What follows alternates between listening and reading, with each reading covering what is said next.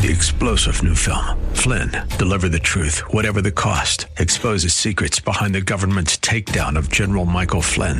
Flynn knew what the intel world had been up to. He ordered the first audit of the use of contractors. This set off alarm bells. He told the truth. He was the most dangerous person for Donald Trump to hire. They had to get rid of Flynn.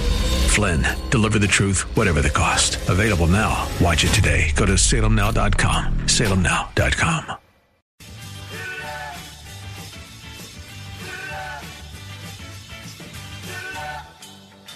Thinking about healthcare these days? Well, you're not alone. And it seems that getting real information about the state of our medical system is tough to come by. That's why you've come to the right place with Dr. Bill, your radio MD. He's got the answers because he's a doctor. I said he's a doctor, and he wants to hear from you right now. 877-969-8600. This is AM 860, The Answer. And now, it's time for Dr. Bill, your radio MD. Good morning, everybody. This is Dr. Bill, your radio MD, coming at you on AM 860, The Answer. And you can grab me live either on your AM radio or on your computer. You can go to my website, drbillradiomd.com. That's drbillradiomd.com. Click listen live or join me, and you'll be on and in the show. You'll be one of us. And also you can go to your radio, and it's 9 to 10 a.m. every Sunday morning, and we also archive the broadcasts and the podcast. You can go to my website and find the link to the old shows if you're interested. And my website's gradually getting better. I'm getting it up, and I'm being more diligent. But, of course, I've been sick this summer with the surgery, and also it's been a little bit tardy, but I'm getting there. Well, today I want to talk about the Trump rally we had in Tampa last, Tuesday, I think, Bill? Tuesday evening. And what an experience for me. I had never been to a Trump event before, and it was just unbelievable. I couldn't fathom that the numbers of people turned out, and from all over the place to come hear the president. And it was at the fairgrounds, at the Florida State Fairgrounds, and there's an arena there, a meeting hall, exhibition hall, and I'm guessing it holds 10 to 15,000 people packed to the rafters. And then there was another 1,000 or two people outside watching the event on big screen TVs because there was no more room in the hall to get anybody in. The layout was at the far end there was the podium and bleachers behind that, and that's where the president and Ron DeSantis and his wife and the other speakers were at. And they had 100 people in the bleachers behind them. And then there was an area of about 10 to 15 feet that was completely empty, and there were barricades. And then the crowd was between that barricade and where our press area started. Now, the press area was completely surrounded by barricades with one entrance.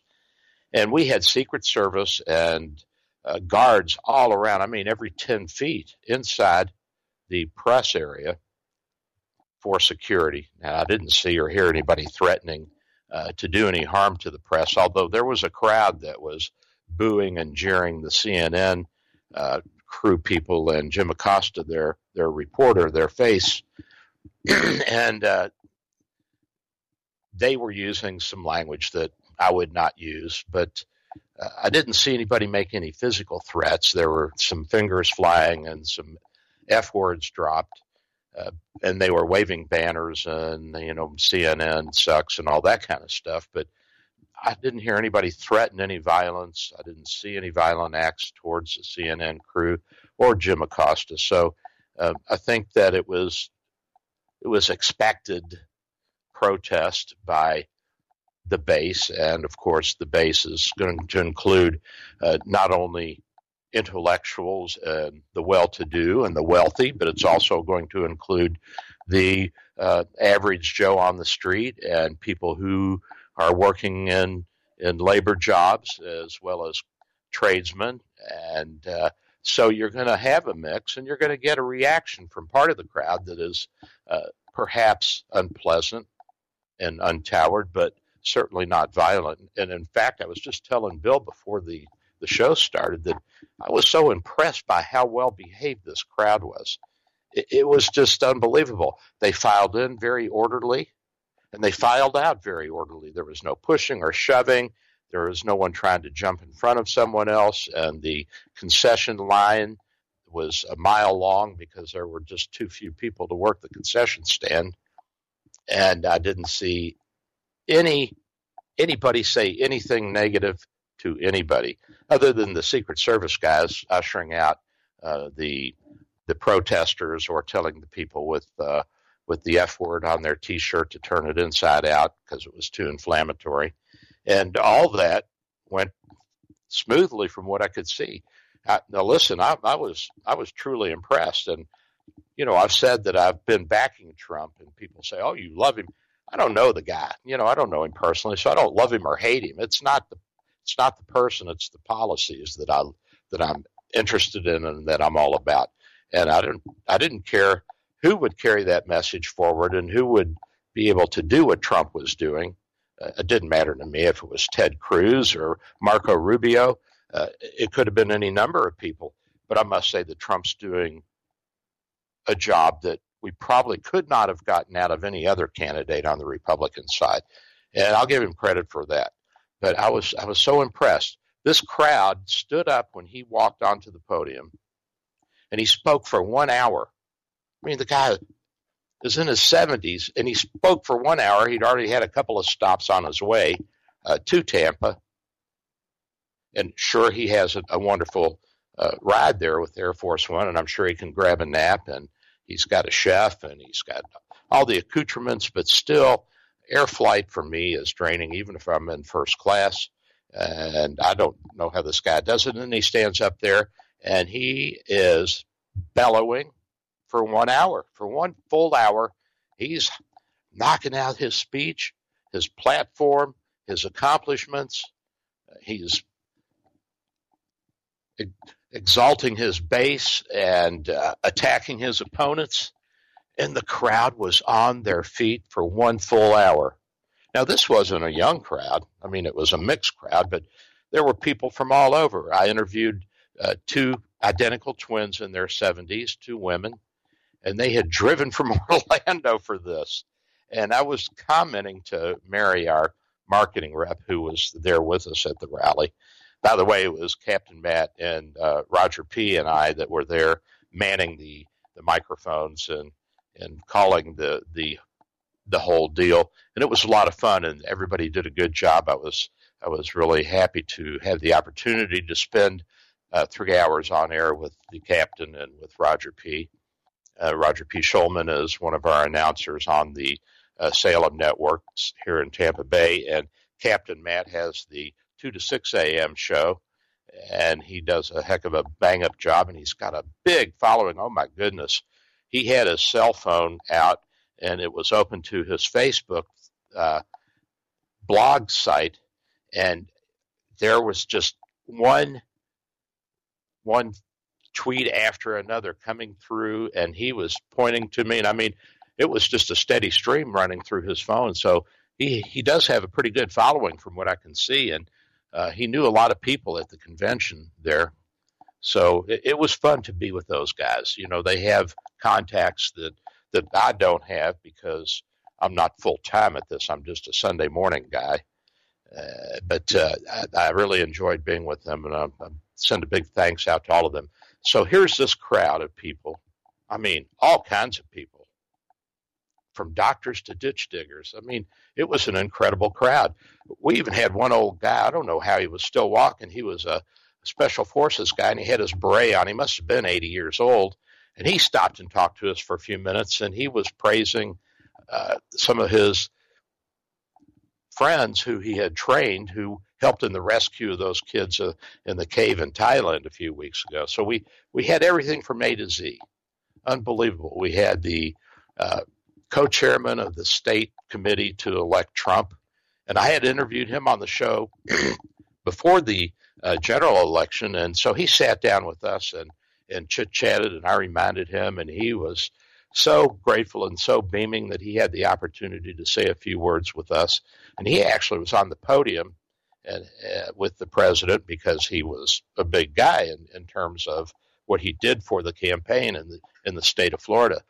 And we had DeSantis people, and then we had some local politicians, and all this was transpiring around the main speakers, which were Ron DeSantis and then the president himself.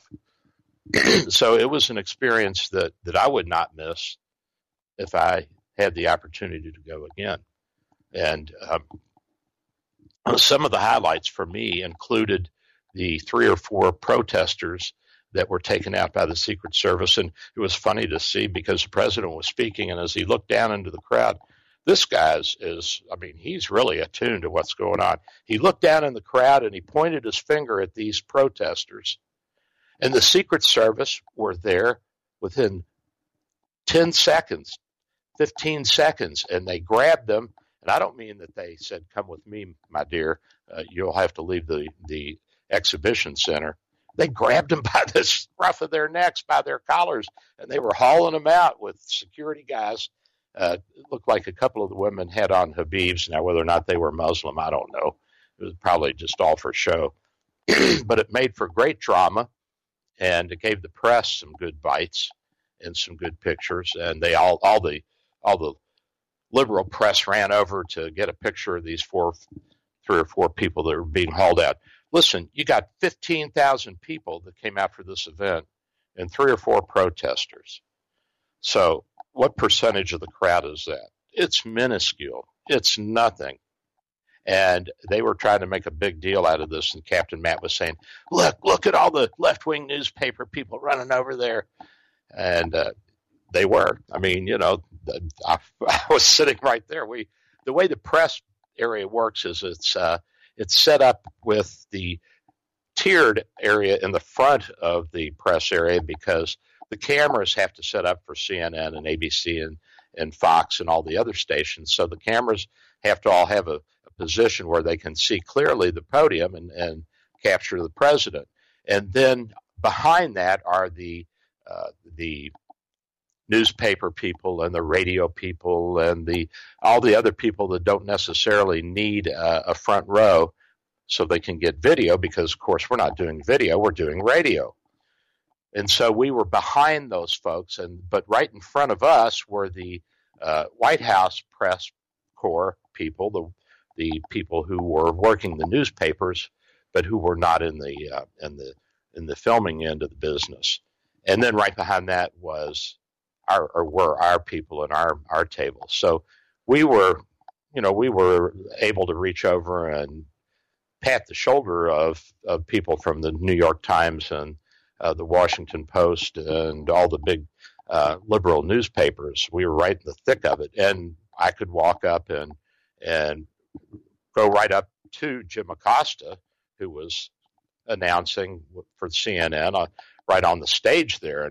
And in fact, at one point, he came down and started debating one of the folks in the audience who were heckling him.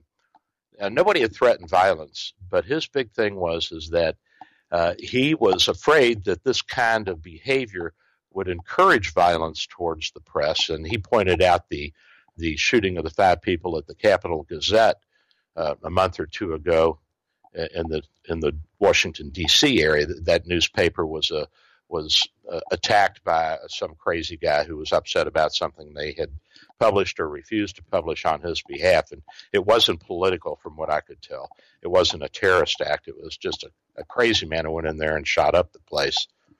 So that was probably the biggest single, I think, in fact, it was the biggest single murdering of the press in U.S. history. And I'll talk about that a little bit later about how dangerous it is or not dangerous it is to be a member of the press. So Acosta came down, and he's standing about 3 or 4 feet back from the railing. And this guy's saying, "You're lying about the president." And Acosta is saying, "Tell me what I've lied about. Tell me something."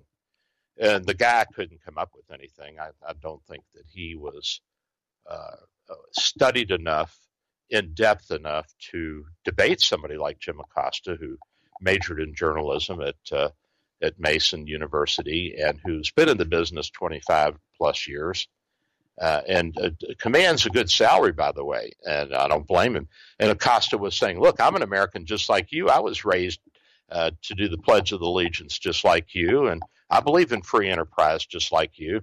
And, of course, this guy really didn't have a good comeback. And I was on my knees with the microphone going back and forth. I think Joe, one of the guys at our station's editing that for me. He better be. And I got down on my knees because the camera crews were shooting over top of me. And then at the very end of it, I stood up and I asked Acosta and said a few words to him. And I was trying to tell him that the president was making money for the press because Americans are watching the news more than ever because of this president they perceive as being crazy or a loose cannon or the spokesman for their feelings or whatever it is. Oh my gosh, it's gone crazy. I mean, everybody is watching the news to see what Trump has to say today.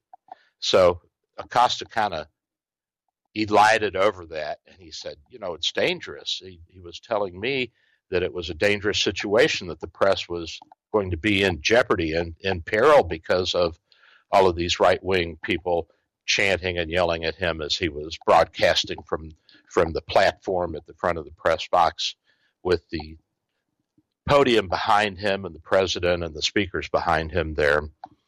And I didn't sense that there was any real danger in the arena there. I didn't sense that anybody really wanted to come in and do me any harm or do him any harm. I could be wrong, but it looked to me like it was just verbal protest and nothing more. And here's what happened right afterwards. I said, I'd love to get you on my show. And he said, I thought I was on your show, and he walked off. I mean, the guy, the guy's been doing this for a long time. He knows how to handle himself. And he walked out of the press box unaccompanied. He didn't have a Secret Service guard with him or a state trooper or anybody. And he walked right over to the concession stand and got himself a drink and came back. And I didn't see anybody approach him. I didn't see anybody yell at him. I didn't see anybody shake their fist. Everybody treated him respectfully. But look, I understand that he's in the business of being sensational. I mean, this is how the guy makes his money. He makes it by drawing a crowd because he is in the thick of the politics of the country, and he asks tough questions, and he is pushy and demanding as one of the White House press corps. And, of course, he was asked not to come into one of the press corps meetings at the White House, but everybody stood up. All the members of the press stood up for him and for his right to be there because even Fox News understands that freedom of the press is integral to the functioning of our democracy. I don't see that the danger is there for him, though, and I do see that he is a capitalist. He is a free enterpriser because he has to negotiate a salary with CNN. And the guy's making in high six figures. He's probably making in seven figures this year. But, his net worth is $4 or $5 million. He's making $700,000 plus by the last analysis, $700,000 a year. And that's damn good money for a journalist. You just don't see journalists making that kind of money. The newspaper people, their annual average wage is $46,000 to $50,000 a year. These are not high-paying jobs. Radio's not high-paying unless you're Hugh Hewitt or Mike Gallagher or one of the guys who are syndicated nationally and have big sponsors like MyPillow. And so the high-paying jobs in the news industry are, of course, the ones that are televised, the people that are on Fox and Friends in the morning and the evening Fox News shows, people like Jim Acosta who are on CNN for the White House coverage. And so we see people, and they're very few and far between, that make big money. But, of course, they have to negotiate these salaries, and they have to prove their worth. And what do you expect from Jim Acosta? His father was a Cuban immigrant, and his mother had Irish blood in her, so no doubt he was raised Catholic. he doesn't give the bio of his childhood, which I'm sure was Catholic and parochial schools. He went to a public high school and then to Mason University, which is a wonderful school and certainly more than devoted to the Bill of Rights, since Mason was the author of the Bill of Rights and the university is named after him. And so what do you expect from this guy? I mean, he's not going to be on the right wing. He went to journalist school. He was raised Catholic. He was dyed in the wool, so to speak, Democratic. And that doesn't mean that he votes Democratic. I don't know how he votes. But he knows who his audience is, and he knows what it takes to get a reaction, and he knows how to make himself bigger than life so that he can get a better salary. And that's capitalism. That's free enterprise. So I don't fault him for that. And I don't fault him for taking the stand that he took. And he said to this guy he was debating with, he said, I did too go after Obama. And so I looked up a couple of things, and he actually did go after Obama on a few things. He went after Obama on ISIS, and he said, you know, Mr. President, you said ISIS was the JV, and now they're taking over big chunks of Syria. And, of course, the president wouldn't answer him and went on to another reporter, but he did go after him. So, I mean, I can't fault the guy. Certainly he has a lot more fuel in that he is upholding holding the standard, the flag of the liberal left-wing press when dealing with Trump. So there's a lot more opportunity for him. But let's face it, the president's making those opportunities available. And that's not by accident. He's doing it on purpose. And so I say to Jim Acosta and to all the people in the press and in radio and television broadcasting, hey, this guy's making money for us. He's bringing us more business. There are more people listening and watching than ever before. Good for him. Good for him. So how dangerous are these jobs? How dangerous is it to be in the press corps? It's really not that dangerous. I mean, the press corps doesn't even make it into the top 25 in terms of dangerous industries where you can lose your life. And there's been a number of the press killed over the years. And in the first part of the 21st century here, there's been about 10 people killed. And there's about 33,000 people that are identified as full-time journalists. And that includes newspapers and radio and TV.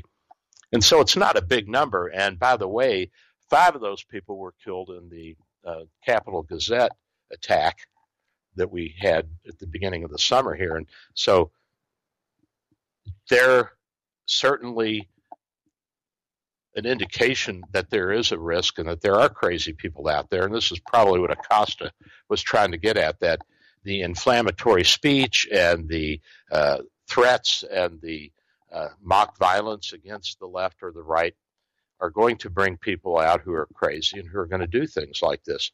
But even at that, it's a very small number of people that have been killed. The majority of the journalists that were killed in the 19th century, and that's because they were operating newspapers, editors of newspapers, or reporters for newspapers, and that day small newspapers, the editor was often the reporter, he was often the owner as well, and they were abolitionists. So they wanted to get rid of slavery, and they were doing this in states where that was not popular. Missouri was a slave state, and Illinois, Indiana, Ohio, what was then the West, they were not against slavery. They just didn't want it in their state. And so people who put themselves in the position of opposing slavery and being abolitionists were often attacked by pro-slavery people. It was and continues to be a very hot debated topic by people who are on both sides of the equation. 99% of us today would say that slavery is not a good thing. It's an immorality. But the left will say that the use of cheap labor from Mexico and Central America is another form of slavery, and that's why they want to abolish borders. That's why they want to allow these people to have full citizenship, or at least have a green card right away, so that they're supposedly protected more by the laws that the United States has. And they, by the way, if you come to the United States, whether you're legal or illegal, you have the same legal protection under the criminal laws as a full citizen does. So there's some of the debate that is really kind of moot and really there's nothing to it. But let's say that cheap labor is a form of 21st century slavery. Well, then we're back to the same debate we were in the 19th century. And you've got the left and the right. And the left is saying, you're abusing these people and you need to let them in. And they need to have the full coverage of anybody with a green card, of any resident alien. And the right is saying, well, they came here illegally. So if they're here illegally, it's at their own risk. And why should we go out of our way to give them any more rights than anybody else? They should come through the system the same way that my wife came through the system, which is she, coming from Korea, she had to make application and she got a work visa. And then after a certain period of time, she got her green card. And after so many years, she took her oath of citizenship and now she's a citizen. And it was a long process. You know, it was 5, 6, 7 years. I don't know the exact amount. And so there's arguments on both sides. And the best I can tell you is that when I was building my house and I couldn't find anybody to work to do the things that I needed done, and I was the contractor for my house, I got some Mexican guys, and they were here illegally, and I knew that. And I got to tell you, they did a good job, and I paid them what I paid the other guys, and they were treated just as well. Of course, they're not paying taxes, and they're not paying Social Security, so that, I think, is a big drawback to allowing people to come in illegally, because we want them to participate fully, and I would prefer that they come legally, because then they've got a green card, they get a Social Security number, and they have to pay their taxes and their Social Security and their Medicare. And all these things are important to making sure that our system runs. But here's the thing. I did not mistreat anybody, and I certainly would have been happy to have legal aliens working for me, just as happy as if I had illegal aliens. And you can say, well, Doc, why didn't you go to your local, what do they call these people that supply labor, these labor pools or these companies that will supply you manpower? And I did. And I got guys from there.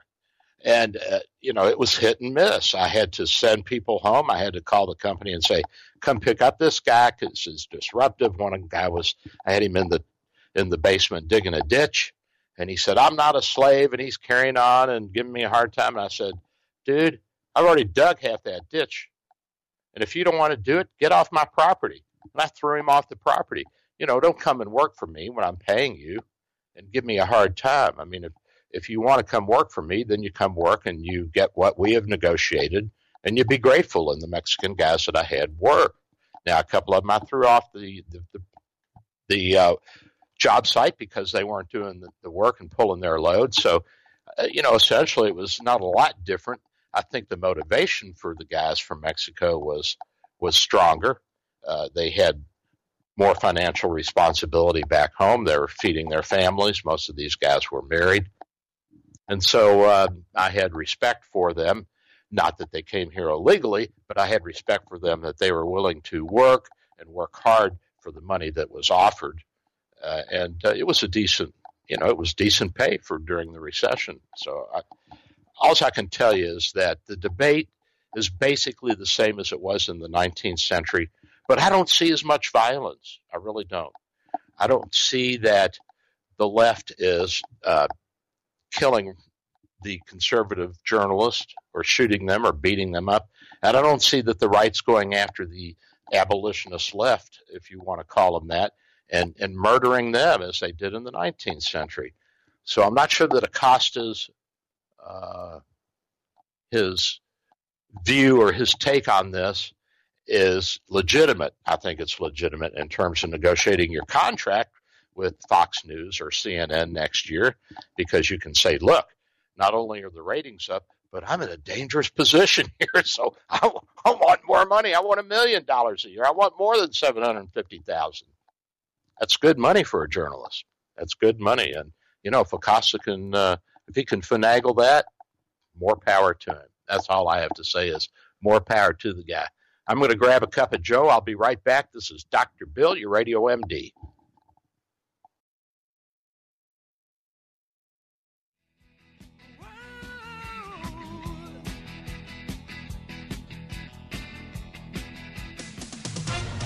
With SRN News, I'm Jeremy House in Washington. President Trump says insurers are going wild about his new health care options.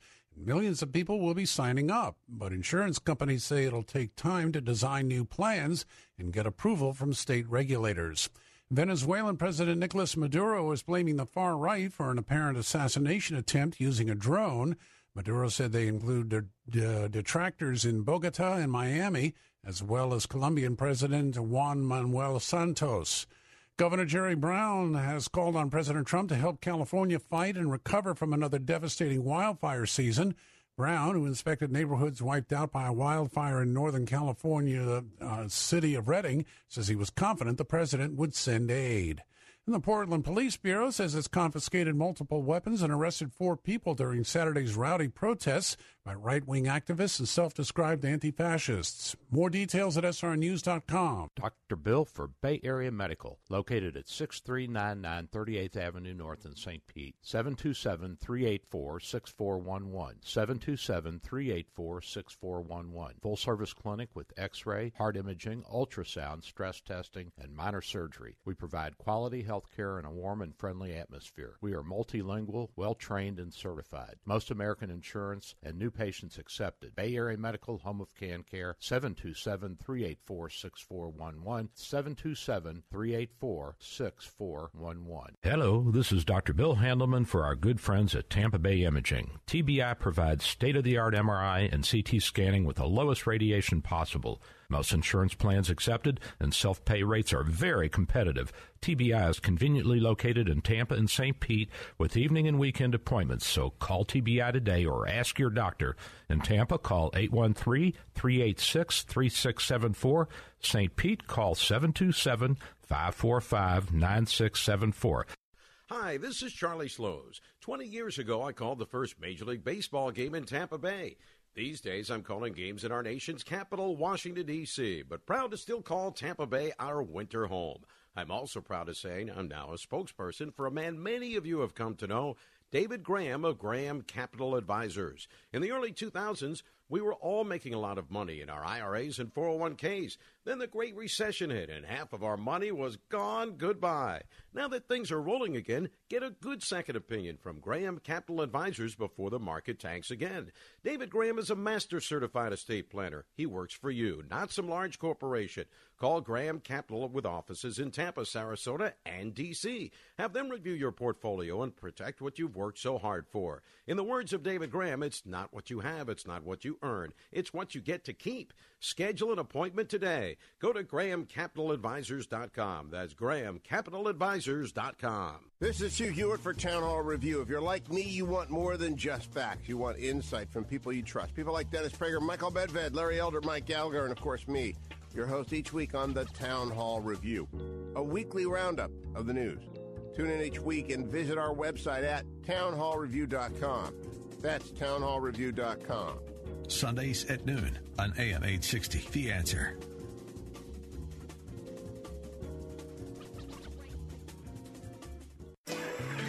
Here is your exclusive AccuWeather forecast. Partly sunny today with a thunderstorm in the area late this afternoon and a high of 93. Partly cloudy this evening, low 75.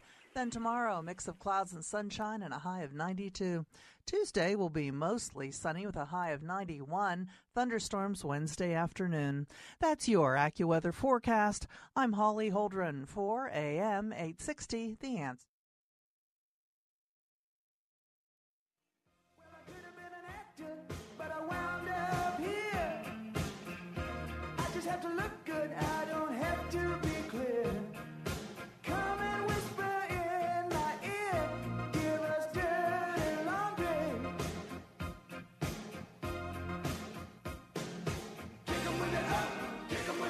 And I'm back. This is Dr. Bill.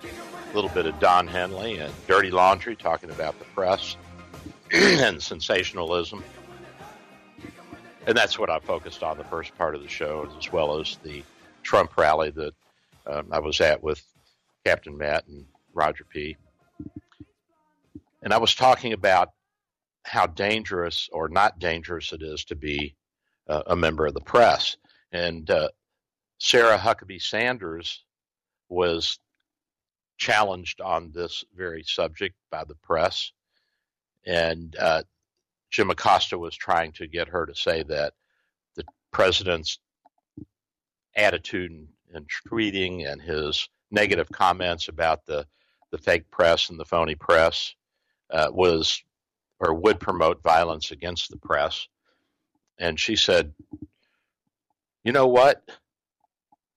I'm part of the press, and I'm the only press corps, the only White House press spokesperson who's ever had to have a Secret Service detail with them because of the way that I'm being attacked by the left wing when I'm out in public. And remember, she was thrown out of the restaurant by a woman who didn't like the president's policies and didn't like her. So she had a comeback for that. And basically she was saying the president's not going to apologize for what he said because it's the truth.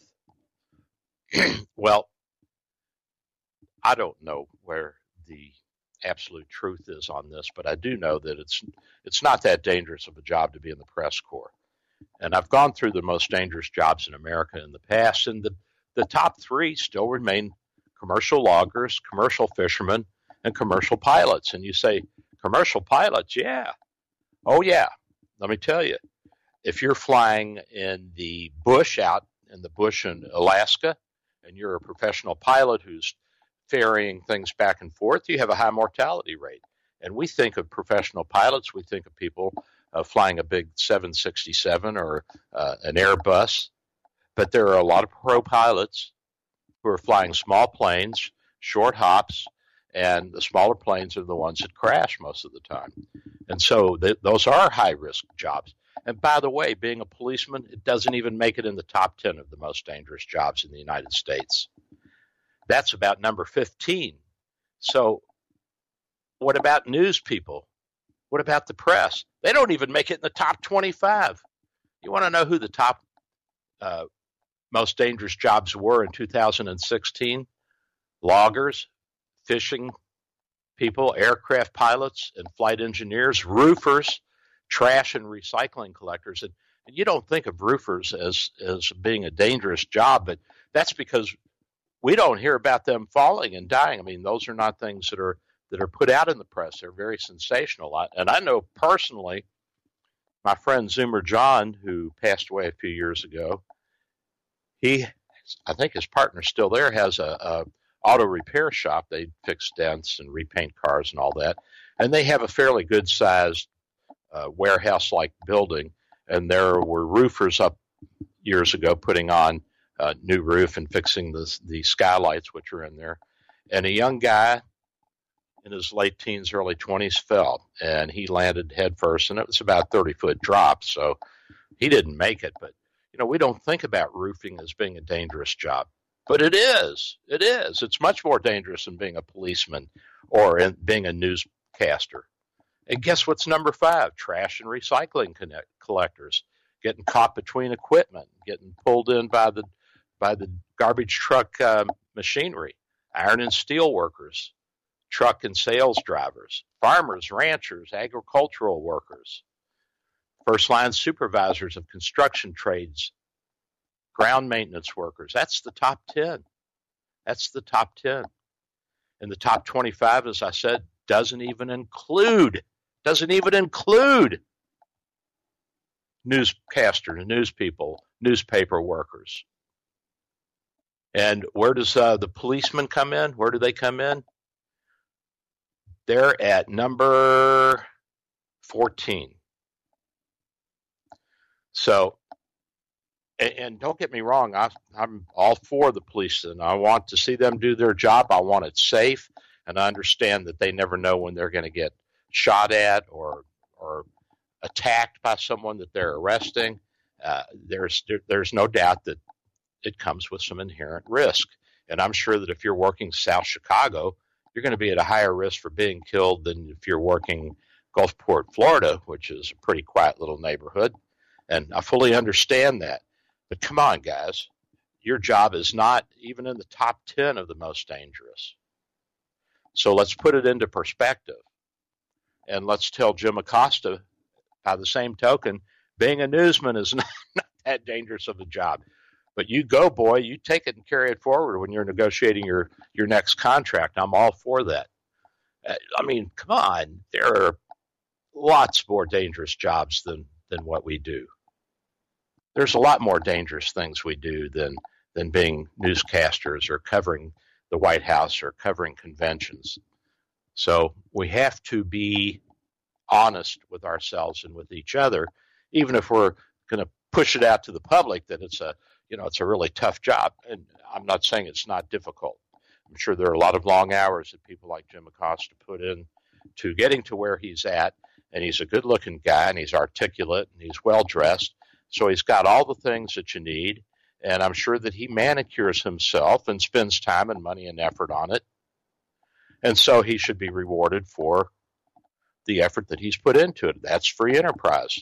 I'm all for it. But we're not in a real dangerous job. Are we in a dangerous time?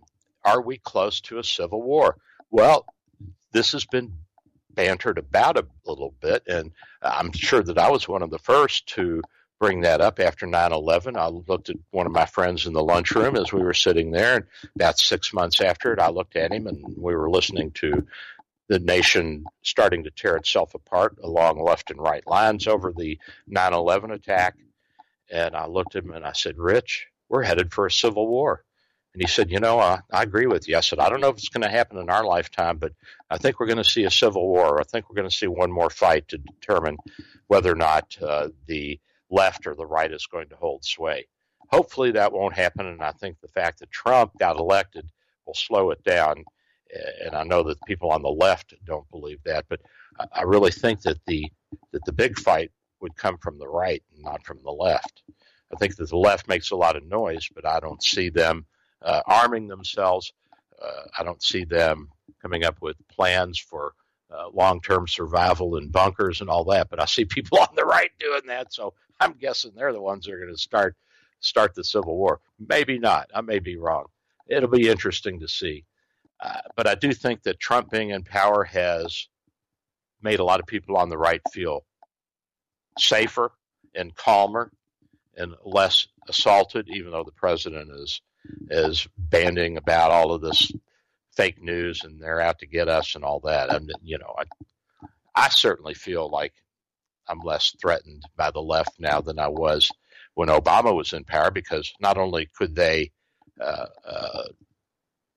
pump out the verbal threats, but they could actually do economic and political and social engineering that I consider the biggest threat to our existence as a country. So I think we're in a pretty good position right now. Let's see how long it lasts, and let's ride this out to the bitter end. And now I want to tell you a little bit about Ron DeSantis. I didn't realize what an impressive guy this was, and I got an email or a text from someone in the Putnam camp wanting to know if I would donate, and I said no, but I'll be happy to have him on the show if he'd like to come on. I think it's Putnam that's running against Ron DeSantis, isn't it, Bill? I think I've got it right. Yes, that's right. And Ron DeSantis had actually invited the president down for his rally here and his run against Putnam. And Putnam was leading, by the way, until some commercial came out that didn't make sense and accused Ron DeSantis of trying to raise our taxes 23%. I think the gist of it was that Ron DeSantis had introduced a flat tax in the House of Representatives, congressman for a few years there. And I think that bill called for a flat tax of 23% on everybody. Now, of course, there's going to have to be some graduation to it, because people that are making $30,000 a year aren't going to be able to pay 23%, unless that also includes their Social Security and Medicare and Medicaid money. So I really don't know that much about the bill, but the ad that was run, at least on behalf of Putnam, seemed to be misleading. And so Ron DeSantis quickly got a lot of traction out of that, and now he's ahead in the polls. And if you've seen his commercials on TV, they're really kind of cute, where he has his kids building the wall, and he's reading to them as they, in the rocking chairs, are going to sleep from Trump's The Art of the Deal and different things like that. And he even commented that it was that unfortunately politics lacked humor in this day and age. And I got to tell you, I was surprised that the president was such a humorous guy. You don't see that when they give you the clips on the news and the videos and the feeds.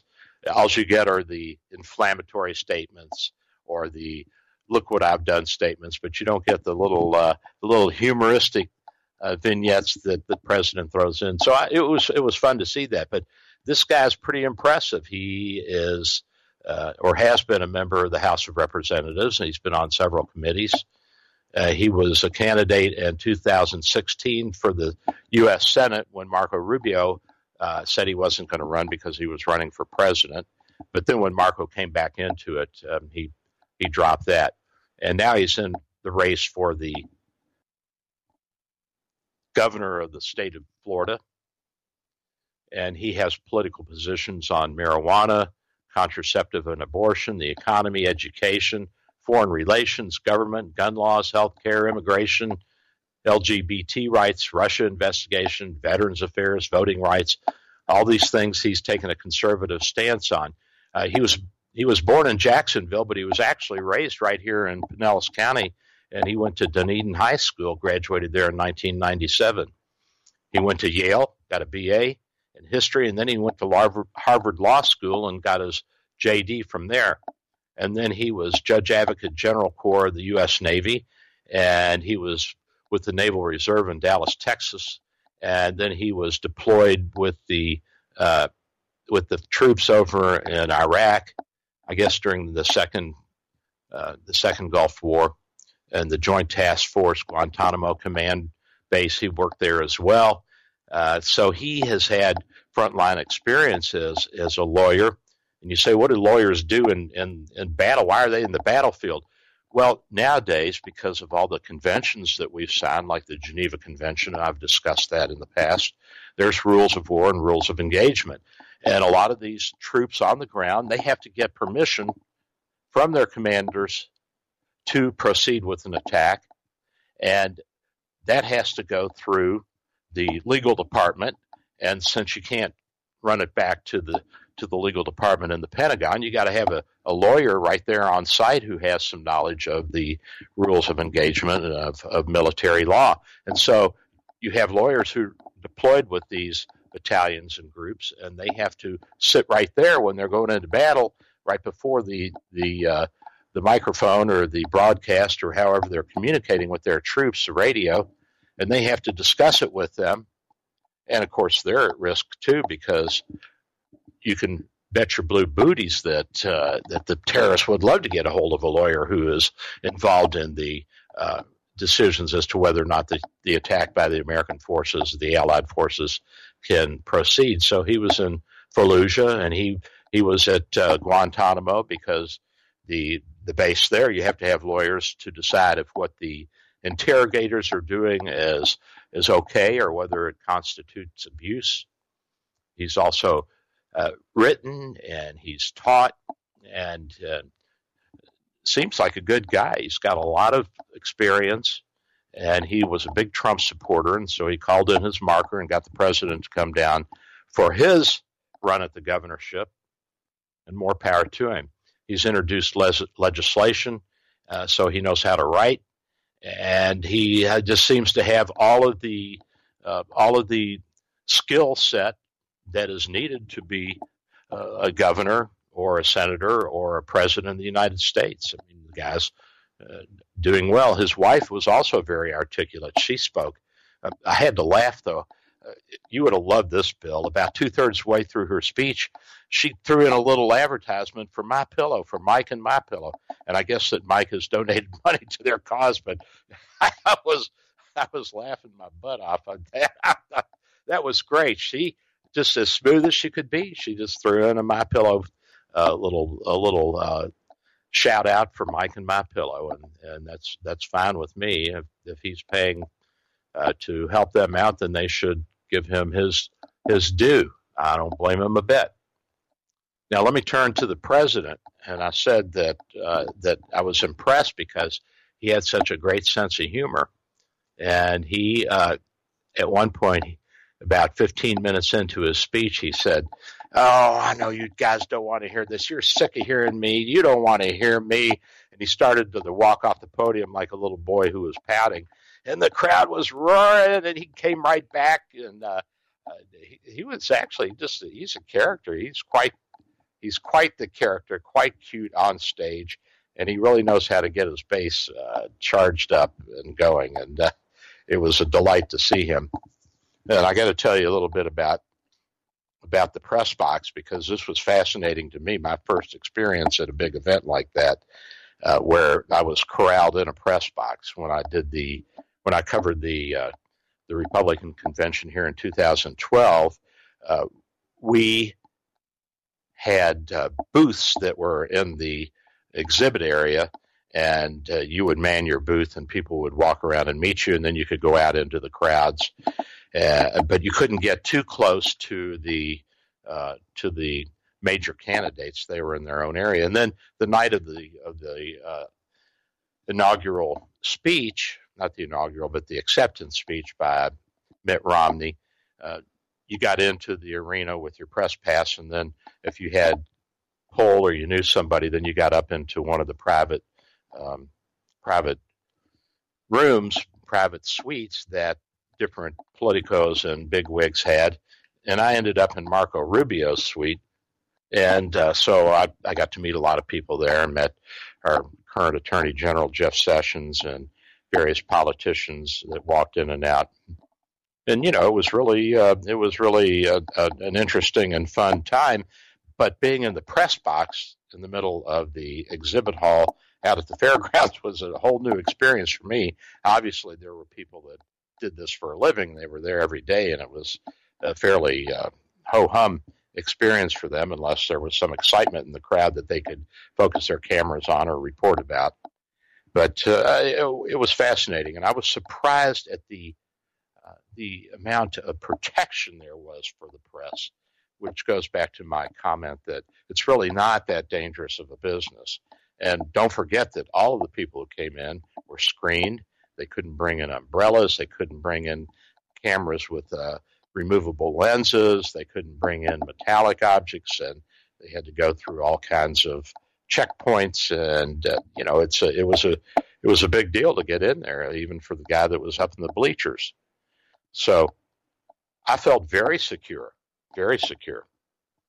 And I was talking with Bill before the show, and Mary, our marketing director, one of our marketing people at the station, who does a great job. She just wants to mother us all as well and tell us all what to do. And she was telling me, now remember, don't cuss when you're on the air.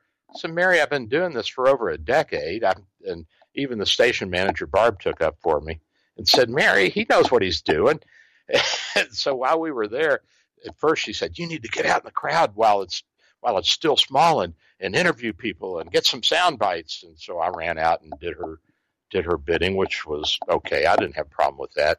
And then I came back in, and as the crowd built up and they got a little more noisy and vociferous and they were attacking the CNN, she said, oh, don't go out there now. It's too dangerous for you.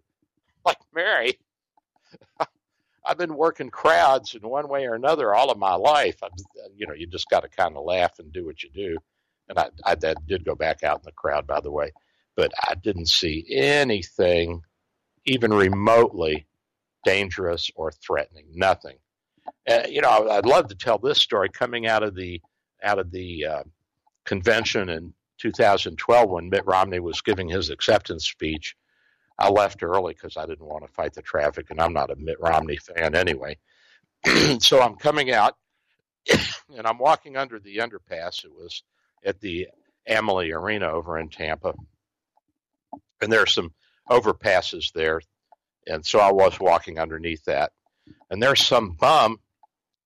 He's about 15 yards from me, and I look at him, and he says, are you looking for your car, Doc? And I said, yeah. He says, you're in that parking lot, and he points to it. This was some Secret Service or Homeland Security or state agent who was posing as a bum, who knew me, who knew my name. He knew my face. How much safer can you be than that as a member of the press? That the bums that are undercover, or the agents that are undercover as bums, actually know who you are as you walk out of a convention of thousands and thousands of people. And I was laughing my butt off. I couldn't believe it. I could not believe it. We're well taken care of. Of course, if you go out to dinner and you don't have Secret Service agents with you, you may be the subject of some verbal accostations. But as yet, we haven't seen anybody physically assaulted for being a journalist, other than the few people who were killed in freak situations like what happened at the Capitol Grill. By the way, I found my car. It was exactly where the agent said it was. So I say to all of you, it's a thrill to be part of this. It's a second career for me, and I'm loving it and enjoying it, but it's still pretty safe. But I'll watch out. I'll keep my eyes open because I don't want to end up being shot up. And I don't want you guys hurt either. I love all of you. Thanks for being with you. I'm Dr. Bill, your Radio MD. 3-star General Michael J. Flynn, head of the Pentagon Intelligence Agency, knew all the government's dirty secrets. He was one of the most respected generals in the military. Flynn knew what the intel world had been up to. He understood its funding. He ordered the first audit of the use of contractors. This set off alarm bells. The explosive new documentary, Flynn, Deliver the Truth, Whatever the Cost, uncovers the facts behind this scandal. Flynn told the truth. He was the most dangerous person for Donald Trump to hire. I find out the worst enemy that I'm going to face in my life is right here in America. They took my assessment and they wanted me to change it. And I was like, I'm not changing it. They had to get rid of Flynn. With in-depth interviews, archival footage, and never-before-seen personal records of the man behind the headlines. I just felt like I was drowning. Flynn, Deliver the Truth, Whatever the Cost. Available now. Watch it today. Go to salemnow.com. salemnow.com.